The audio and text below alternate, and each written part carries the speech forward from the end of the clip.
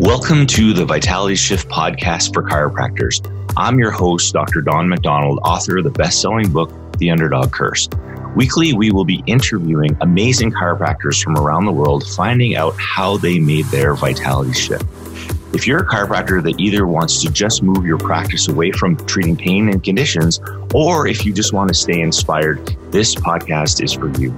For more information on past shows, please visit www.drdonmacdonald.com, and I hope you enjoy the show. Well, hello, everybody, and welcome to next episode of the Vitality Shift podcast for chiropractors. We've been like dead quiet. I think I've only done one podcast episode this year. It seems like the year's flown by so fast. We've been rocking it out in practice. We've been doing a lot more one-on-one work. And it just seems like it's been kind of crazy. And I'm again joined with my amazing wife, Brandi. Welcome to the podcast again. What, you've only done one this year? That was one we did in January?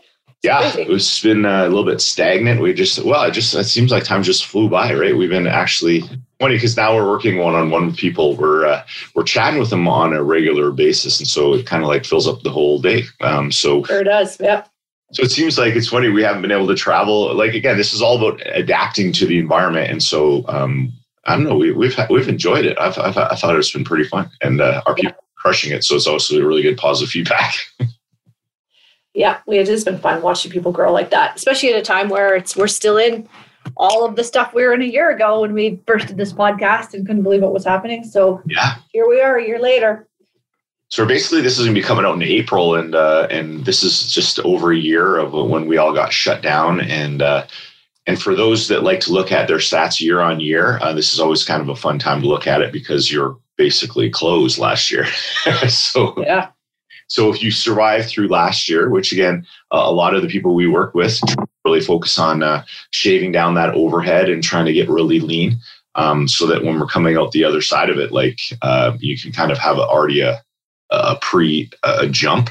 And a lot of people we're working with are doing really well. And I think right now, I don't think it's ever been a better time in the history of the world to be a chiropractor, because never in my life have I've ever seen so many people need so much.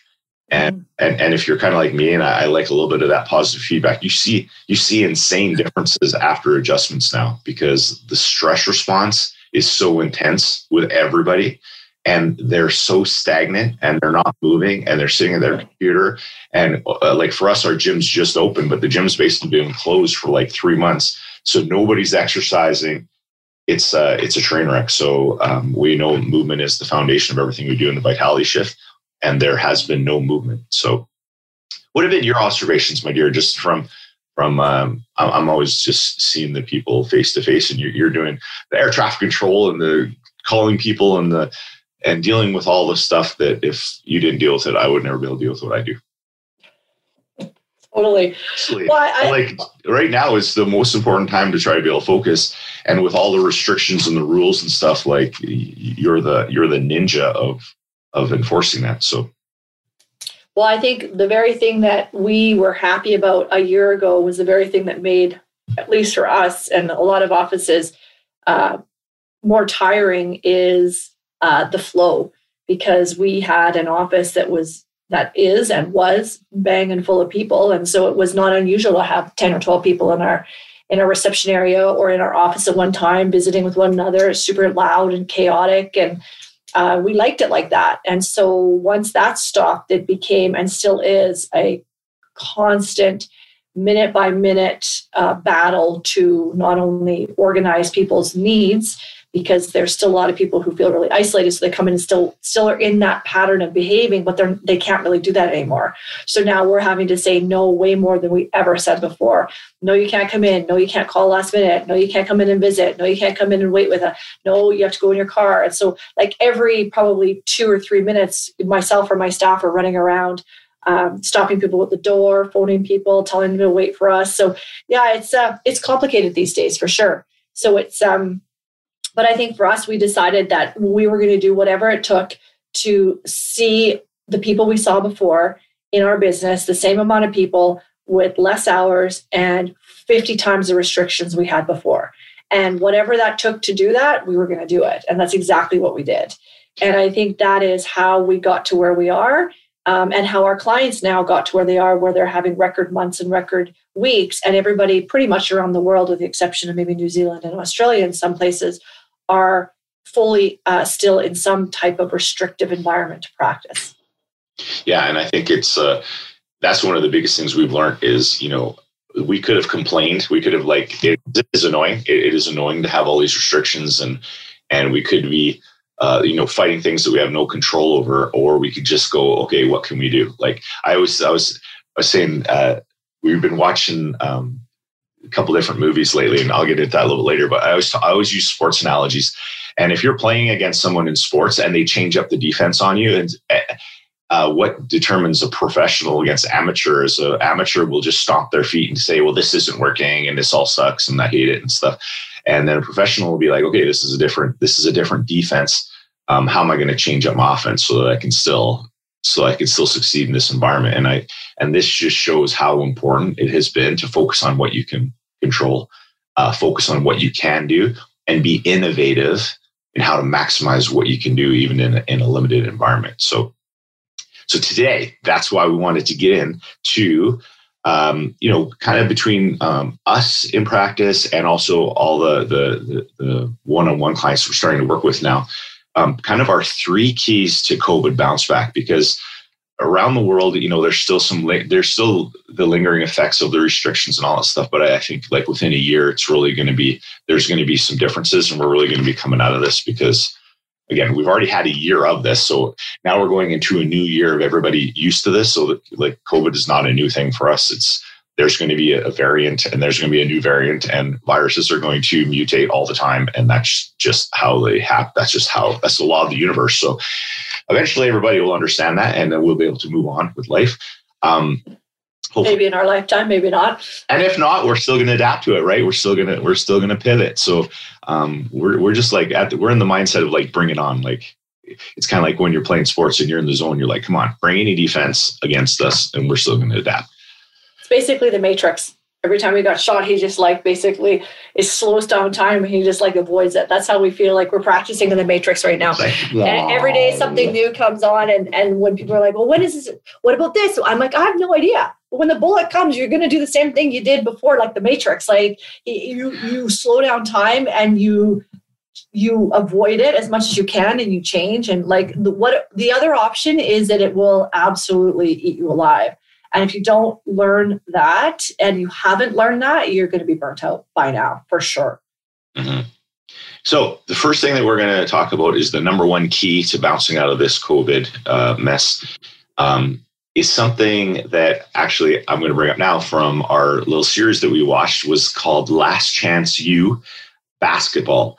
And so it's really cool because it has a lot of these kids who it's their last chance to basically get a NCAA scholarship. And so these are junior colleges in Los Angeles.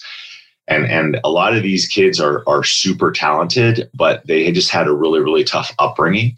And they're basically like kind of like a bomb ready to go off. And so when we were watching this, we're saying, this is so funny. It's not as an extreme as chiropractors we work with, but it does give a really good example of what, if you don't have a grasp on this, you'll never hit the success that you ever want to hit. And so we always, there's this one guy who's a basketball player, super talented. And the funny thing is he never gets a starting role. And the reason he never gets a starting role is because he's like a crazy hothead. Like one little thing happens, he gets a foul on him and he loses his mind, like crazy loses his mind. And so he kind of starts to a little bit throughout the whole season start to get a little bit better at this. But this is basically called state management. And if you do not have a grasp on how to control your state, you just can't get any momentum anywhere, because every time any adversity hits you, it basically throws you off in a tailspin. So I like to use that analogy because every time we watch shows, we're always like, hey, this is just like chiropractic. As you can tell, we watched a lot of shows in the last year. We were just saying that we're going through show out.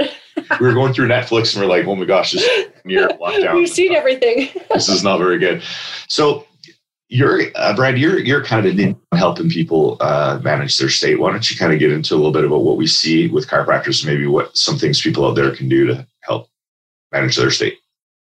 Well, back to that kid that we're talking about in this particular documentary, he lost his Div 1 scholarship because of his inability to handle what they call his coach calls his response.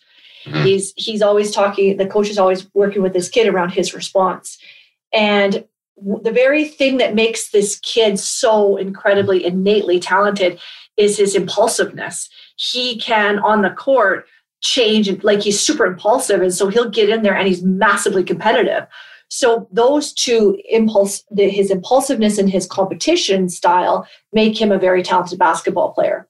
The problem is he's competitive and impulsive when things don't go his way. And so I think that with applying that story to chiropractors, what we found is that a lot of this strength that many innately talented chiropractors have is their real empathic, connected response to people. They don't need to work very hard at that. I call them naturally talented chiropractors. They don't need to work on their people skills. They don't need to work on their connection skills. They don't need to work on their ability to be charismatic or personable. Like, that is not the problem.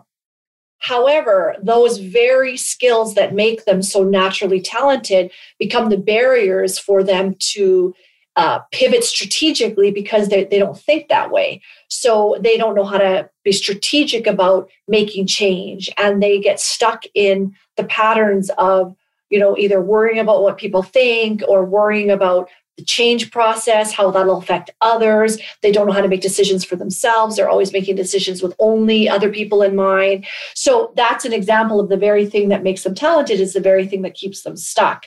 And I think that state management, as we call it, or the ability to handle your response to things, as they say in the show, has been the key for many of these chiropractors who have done very well. Is they have started to recognize that their state is not an outside strategy, but it's an internal feeling that they have. And I did the last podcast we did on trauma, I talked about that in your body feeling. And your state is not your behavior.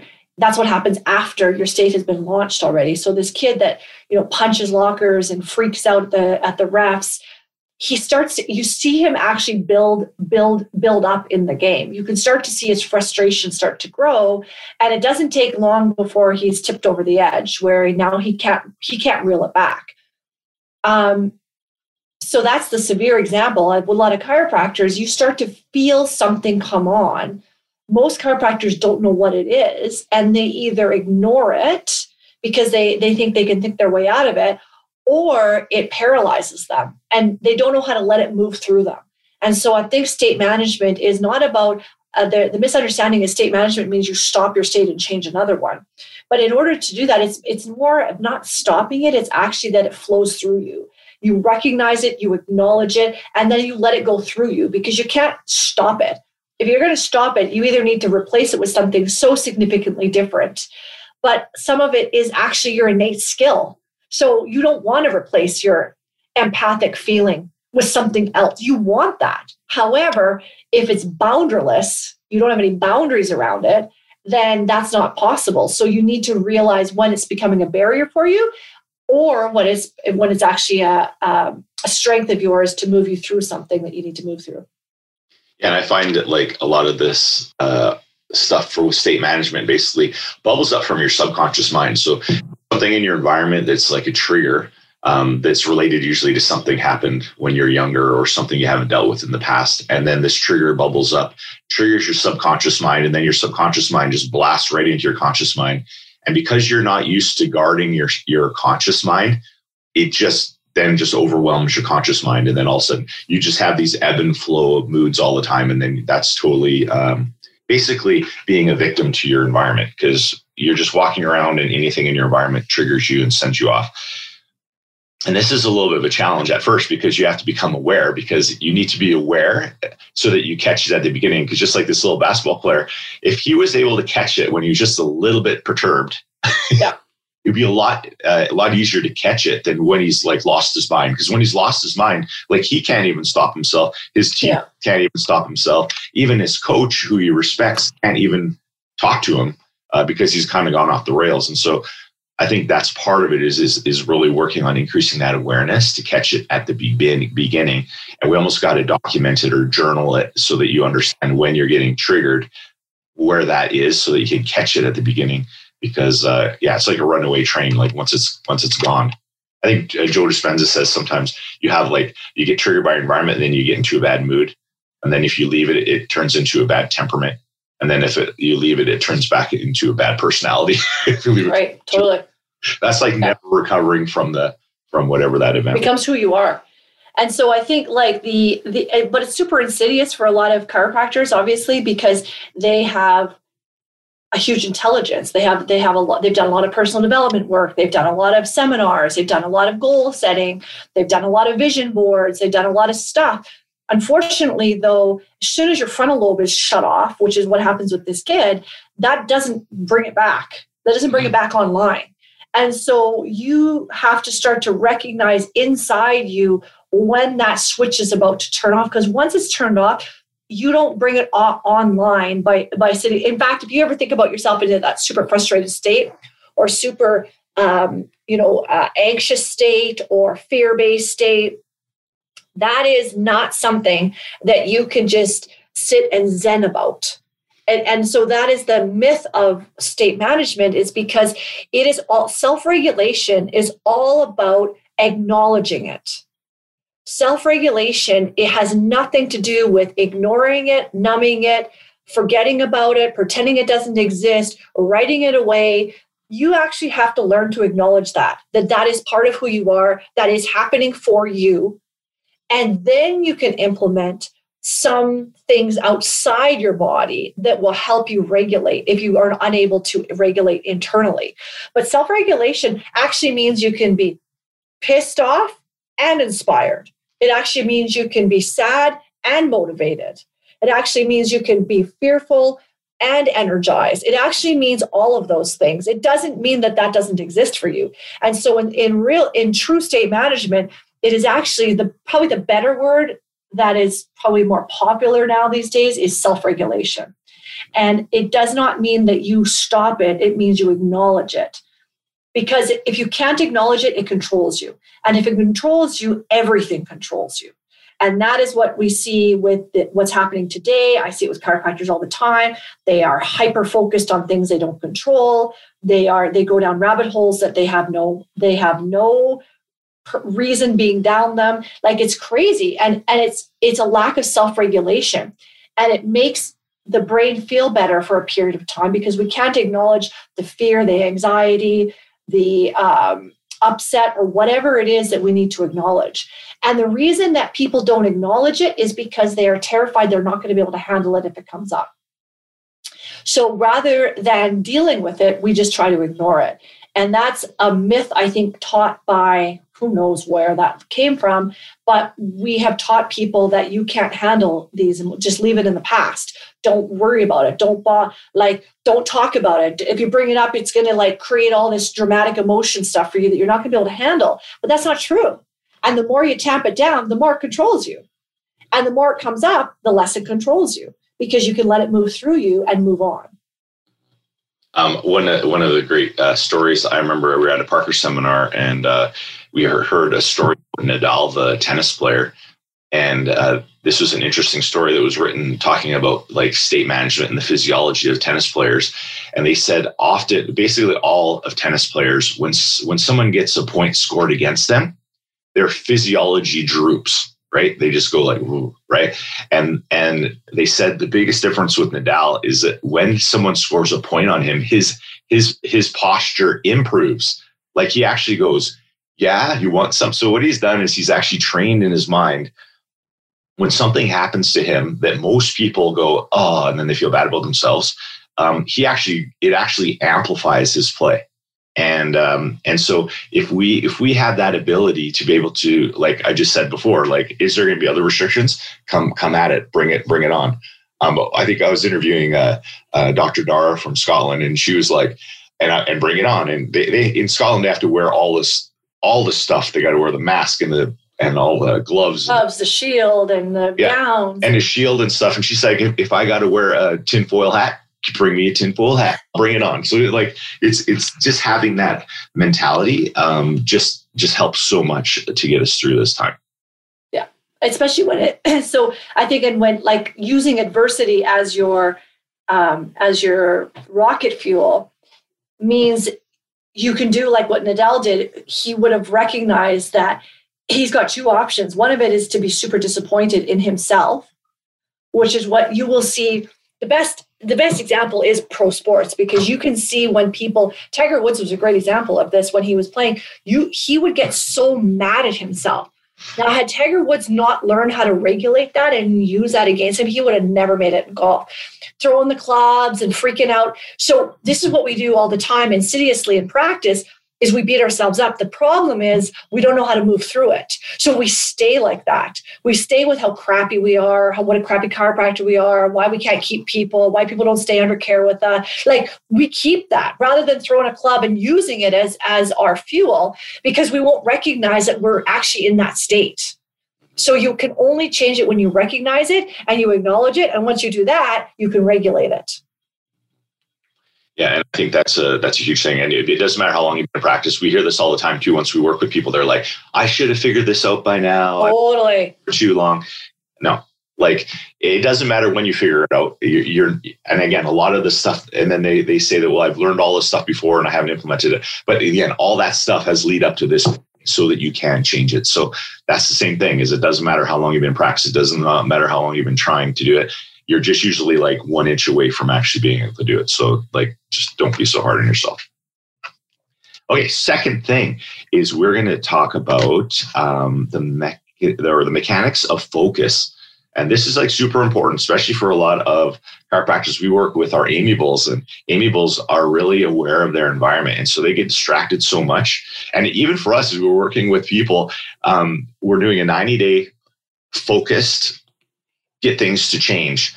And half of all of that 90 days is like, that's not on the plan. That's not on the plan. That's not on the plan. That's not on the plan. That's not on the plan. Like, it's funny because so many times you're like, well, what about this? Or how about if I just do this? Or what if I do that? And it's like, that has nothing to do with anything. And I think this is the hardest thing. And this is, I am a recovering distraction addict. Totally. Yes, you are. And half the time I'm still like that. And I'm like, and by recovering, we mean like yesterday we're talking, I'm like, why are we talking about this right now? We're not doing that right now. So this is part of self-awareness, but it's also helpful if you have someone around you that also can help you be aware. So maybe, Brandi, get into a little bit about what this is and why this derails your success. Well, it feels good. We just did a call in our private membership group on biohacking neurotransmitters. And what distraction does is give lots of good dopamine. Like, it gives such a hit of dopamine when you can just think about things that are exciting, that are absolutely never going to happen. Yeah. And you're not going to do it. And so like, it's super exciting to think about it, especially if you feel relatively burnt out. You feel like you haven't gotten control over things. You haven't learned how to self-regulate. You tend to be, like Dawn said, we're constantly like, well, you tell me. You filter it through what you told us you wanted, and does that even make sense? Oh, well, okay, well, you put it that way. Well, what other way is there to put it? You can either change the outcome, or you can sustain it for a period of time where you get some momentum, which builds a little bit of serotonin, gives you some serotonin, which is much more fulfilling, although it tends to be a little more boring. So the mechanics of focus really are about neurotransmitters. It's really about how much we are able to focus on something for a period of time that's going to give us some results. In order to know what that is, you need to know where the key things are in the practice that require the least amount of energy from you with the most amount of focus that will give you the most results. And I find that most chiropractors don't know that, so they do a billion things for a billion reasons for hopefully a million different results, and they get general results. Lots of people do fine. Most people we work with, actually all the people we work with, none of them are suffering in practice. They just don't feel like they can get to the next level or have never gotten there. And they feel like there's something more. Like, they just feel they're not maximizing what the potential is. And that's the whole philosophy of chiropractic, is maximize your potential. And that's what gnaws at the chiropractors in the back of their mind, is they know they're not hitting their potential, but they're just not sure how come. But dopamine is like heroin. It is very powerful. It is, we want it, we need it, it's awesome. And so if we don't get it elsewhere, we get it through distraction and through things that really are not relevant to what you want to do over the next 90, 160, 6 months, whatever it is. And in this day and age, I really do, Dawn and I have always sort of subscribed to the 90-day intensive, because in the old days, we used to sign like 12-month, 18-month contracts with coaches, and they were wonderful people. However, over a period of time, it just wasn't like we wanted to be blitzed and then stand on our own 2 feet. And so I think for a lot of people, they just need a narrowing of focus, like a little bit of like the wearing the blinders that the racehorses wear, so that they can just see the end, and everything towards the end is working on that. And in the beginning, it's a little exciting. And then after about 30 days or so, it gets less exciting. And then 6 or 8 weeks in, they're starting to talk about things that are not relevant.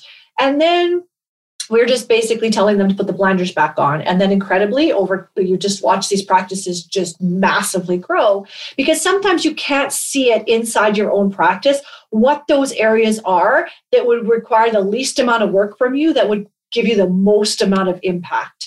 Because again, it's your practice. You're in it all the time. That's the benefit of having somebody outside the practice give you a little bit of advice. So I think the mechanics of focus are really determining, like, are you focused? If not, why not? And how much of that is really giving you that hit? And knowing if you're constantly getting hits, it's really hard to get the longer term feeling of serotonin, because you never really hang on to anything long enough and do the hard, heavy lifting that is quite boring, pretty low reward. But over time, the reward comes. Mm-hmm. Yeah, it's so funny because I use the analogy of, like, dopamine is easy to get. So it'd be like, we always talk about the marshmallow experiment, where people, like 1/3 of people cannot delay, or children cannot delay eating marshmallow in like 10 minutes. And that just talks about people have a hard time delaying gratification. So dopamine is so easy to get nowadays, like with social media and like food and like alcohol. There's tons of ways to get it. All the different things you can get, right? So if you want to just get your dopamine hits, it's just like around you in a circle. So I picture them like marshmallows. So if you're in one place, and ideally you'd like to get to a different place, but you have marshmallows around you, you just spend all the time just eating marshmallows right around you. And you go to the right, you go to the left, you go behind you, you go in front of you. Those are all the distractions that you can eat your marshmallows and you get dopamine hit. But then at the end of the day, there's no meaning, because you feel like, I haven't done anything. I'm in the exact same place. So it feels like those are empty goals. We know serotonin needs to have some more meaning to it. So I always think visually, we need to line up the marshmallows in a line. And because we do need those little dopamine hits. That's like when you chunk things down. But at the end of all those, you've actually got to a new place that actually has meaning, which actually has you have that great feeling. And so it's just funny how important it is. People don't realize how much they can get done in 90 days if they stay focused on something. Because I think a lot of people we work with actually have never been focused on something for 90 days. Well, and the reason that number one for us was self-regulation is if you can't regulate, you can't focus. So right. When we were going over what would be the top, if somebody were to ask one thing ever, it's self-regulation, because you can't focus if you can't regulate self. And so it requires such an intense amount of energy to shut out things that are not relevant because of that really desire for dopamine. And like Dawn said, it's not like you don't need it. You do need it, but how you get it is so critically important. And, one example is I get like people sending me stuff all the time on Facebook because of my social media following, which I never read. So if it's you sending me stuff, I don't read it. So articles. Now that being said, that's like if they just message you an article, you still read it if you actually ask a question or something. Oh, no. I'm talking about people sending me articles. Yeah. And then wanting me to get enraged to some degree about some article, about some country or chiropractors that I have no control over it, and neither do you. And so the more you're doing that, the less focus you have towards what you control. So I see it a lot on social media. I see it in responses. I see it in what people talk about. I see it in what they spend their time doing. And so that is a self-regulation issue that looks like a focus issue. And so the two of them are really intimately connected. Third one. So if you master those two, then you're all ready for the third one, which will actually... Well, I don't know if you ever master it. Well, you'll always be mastering it. As I always tell all my practice members, you're a masterpiece in progress. So it's always, you're always in process. So the last one is quite interesting. I'm reading a book called Peak. And Peak is a research guy who's really trying to figure out like what's the difference between like the top performers. You hear this all the time because all the people who are trying to research what is the ultimate performance. And so it's quite interesting is his information and his research is what Malcolm Gladwell used to write the book Outliers and his 10,000 hours. And it's funny because he complains about the way that Malcolm uses his 10,000 hours as an example. He said, because it's not, he actually only agreed with one thing. And I think it was just that you have to be committed to change, but that was about it. So, because they said, if you do 10,000 hours of anything, you'll be a professional at it, or you'll be an expert at it. And he said, absolutely not, because people think if you do something more often that you get better at it. And that's absolutely false. Well, it's true only if you're actually improving and being aware of it. And they call it deliberate practice. And deliberate practice means that you're doing it, but you're also, and we talk about awareness, you're correcting and you're improving and you're correcting, you're tweaking and and that does not happen if you're just doing it. So he uses an example of like a tennis player, like you're just a casual tennis player and you're playing tennis with a friend and you just keep playing and keep playing. Most people actually don't get better. And actually over time, they actually get worse. And the reason being is that like he uses, for example, if you're a really poor backhand in tennis and you're playing, but only there's a few times that you get the backhand that you have to use and then you lose the point. You're just hoping you don't get too many backhand shots. And it's not until you become either self-aware and you create like a framework for yourself to improve, or you have a coach that will actually point that out to you and then you improve, or that you record it and then you go back and listen to it afterwards or watch it afterwards and then improve, that you don't have improvement. So we've really found this huge with chiropractors as far as their communication styles goes, and also adjusting. We've been working a little bit with chiropractors also just with their adjusting technique and just increasing the awareness towards it. And it's amazing how things work. So Brandi, why don't you go into a little bit about some of the things we've seen with some deliberate practice with communication?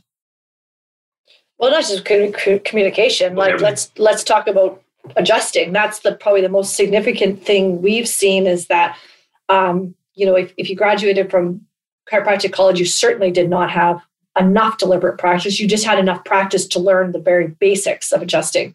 Even those even the young grads we know from schools that do even way more adjustments, still, it is not enough. And because what happens with deliberate practice is we're dealing with humans that need different approaches. And so I think the deliberate practice, one of the things we noticed is that biomechanically, just like Don said, if you have a crappy backhand and you actually now have adapted your style to a crappy backhand in tennis, you could still be a pro with a crappy backhand. I see this all the time in golf, all the time. I'm always saying, I'm watching this particular men, sometimes women, but I see it really with men because of their strength and speed of their golf swing. I look at their form and I think to myself, how does that guy even hit the damn ball? And they often hit it and they hit it pretty good. But the way that I've been taught with perfect form, it's so interesting to me because you can actually still get the outcome met with really crappy form. And they have deliberately practiced and adapted their swing so that they hit the ball. And if you so one of the examples that we had with one of our young chiros is just the way that she was towing off all the time in an adjustment. She's basically doing like a calf raise, like hundreds and hundreds of times a week. So what do you think is going to happen to somebody's calf or Achilles if you do that? And as we corrected that, it just reminded me of when I tried to correct my drive in golf. It just feels so brutal because I have deliberately practiced a form that is inappropriate, but it still got my needs met until it doesn't. So I think that was a big thing is biomechanics and adjusting. We really applied deliberate practice to that because when you start to interrupt a deliberate practice, if it's been an adapted deliberate practice, it does take some time to obviously recreate a new muscle memory. It's the same with communication. We find that if we ask people when the last time they videoed or listened to their first visit, their report of findings, their reevals, how they listen to what they say on the table, it's usually never, because it seems that for whatever reason, once people graduate and they go into practice, they don't really back to self-regulation. They feel like they don't want to listen to themselves. That's what I get all the time. I don't want to listen to myself. Well, that's really hard to improve your mastery if you don't have any self-awareness of what's actually happening. And I promise you, most people don't. If you don't listen to yourself after the fact. And the thing is, listening to yourself is it's like watching yourself. It's when I have work with a golf pro every year, they video it. And part of why people don't want to see themselves is because you beat yourself up about it. And back to self-regulation, if you stay in that, that's why you never improve. So rather than looking at it as this kind of extended version of yourself and pointing out, because really until you see yourself, it's really hard to correct yourself. And so that's seeing yourself, you can handle it. I promise you. You'll be able, it's just like your emotional stuff. You can handle it. You're designed to handle it. But if you avoid it, you just never move to the next level. And so the deliberate practice is really about, I think, either, like Don said, either seeing yourself for what is happening or having somebody outside of you have you see yourself. And we don't video biomechanics or communication for any advice, actually. All we need to do is, just like we do with our practice members with our vital signs, is we ask them what they think. Because when somebody is outside of themselves observing themselves, they see it. And when somebody sees it, they will immediately transform. It's crazy versus you trying to teach them theoretically. So I think deliberate practice is about you seeing it. It's so interesting. The one of the examples they used in the book is they talked about radiologists, which is cool because chiropractic would understand this because we read X-rays, and they said that as they go through their schooling and they read X-rays, and then the teachers come back and tell them if they read it correctly or if they missed something. That's how they develop their skill. And then they found that the longer that radiologists were in practice, the worse they got at reading X-rays and the less accurate they got over time. And they said that all of the continuing education, like, so how we have to, in regulated countries, we have to get CE hours. And they actually measured the benefit or the effectiveness of the CE hours on improving their actual skill at being more accurate reading X-rays. And it was zero. Like, it didn't help them at all, because sitting in a classroom is like zero. Just to listen to information is basically zero improvement. The only way it would be improvement is if you're disciplined enough to take it back and then implement it and then remeasure it and then see if it's working and all that kind of stuff. So what they did is they actually changed the CE hours for these radiologists. And what they had is they actually had them go through case studies. And I think it was like they'd have to go through 30 or 40 different X-rays. They've already been pre-read by someone else, and they already know what the expect or what the outcome was. Well, the other thing was too is that for the radiologists, the challenge is if they read an X-ray, they often don't know if they were right afterwards, because they don't know what the outcome of it is. If they're looking for cancer or they're looking for something like that, they don't even know what the outcome is. So they just kind of read it, and then at the end of the day, they don't actually get any feedback on it. And so then over time, they just get worse and worse. So what they did is they changed their continuing education hours so that they actually would have to go through case studies, and then they'd have to give them what they said, and then they would actually get feedback on what actually happened so that they could actually improve the next time they're reading X-rays. So I thought that was pretty interesting, because as far as adjusting goes too, a lot of people, I don't know, a lot of people don't really have that practice time where you actually go through adjusting and then have someone observing you, and then actually even being recorded, and then coming back in we'll bring it back to a sports analogy where you play the game and then you watch the video after. And that's what they do with sports and pro sports, is you actually watch video after so that you can go outside your body and actually come back to see the changes. So I think that's a huge thing that hasn't been happening in chiropractic, and especially like a lot of schools, they aren't even really teaching adjusting very much anymore. And so any improvement in that would be huge, I think, for your results in chiropractic. Unless you go to a technique seminar. But Right. if you've been in practice forever and you're not doing technique seminars, or that's not part of your thing, yeah, you basically have adapted to whatever your technique is without ever really looking at that externally. And even those of us that teach, that is why we're good at what we do, because we're deliberately practicing all the time because we have to teach it. And so if you're not teaching it and you're not getting feedback from it, then it's not that everybody's like, well, I'm good.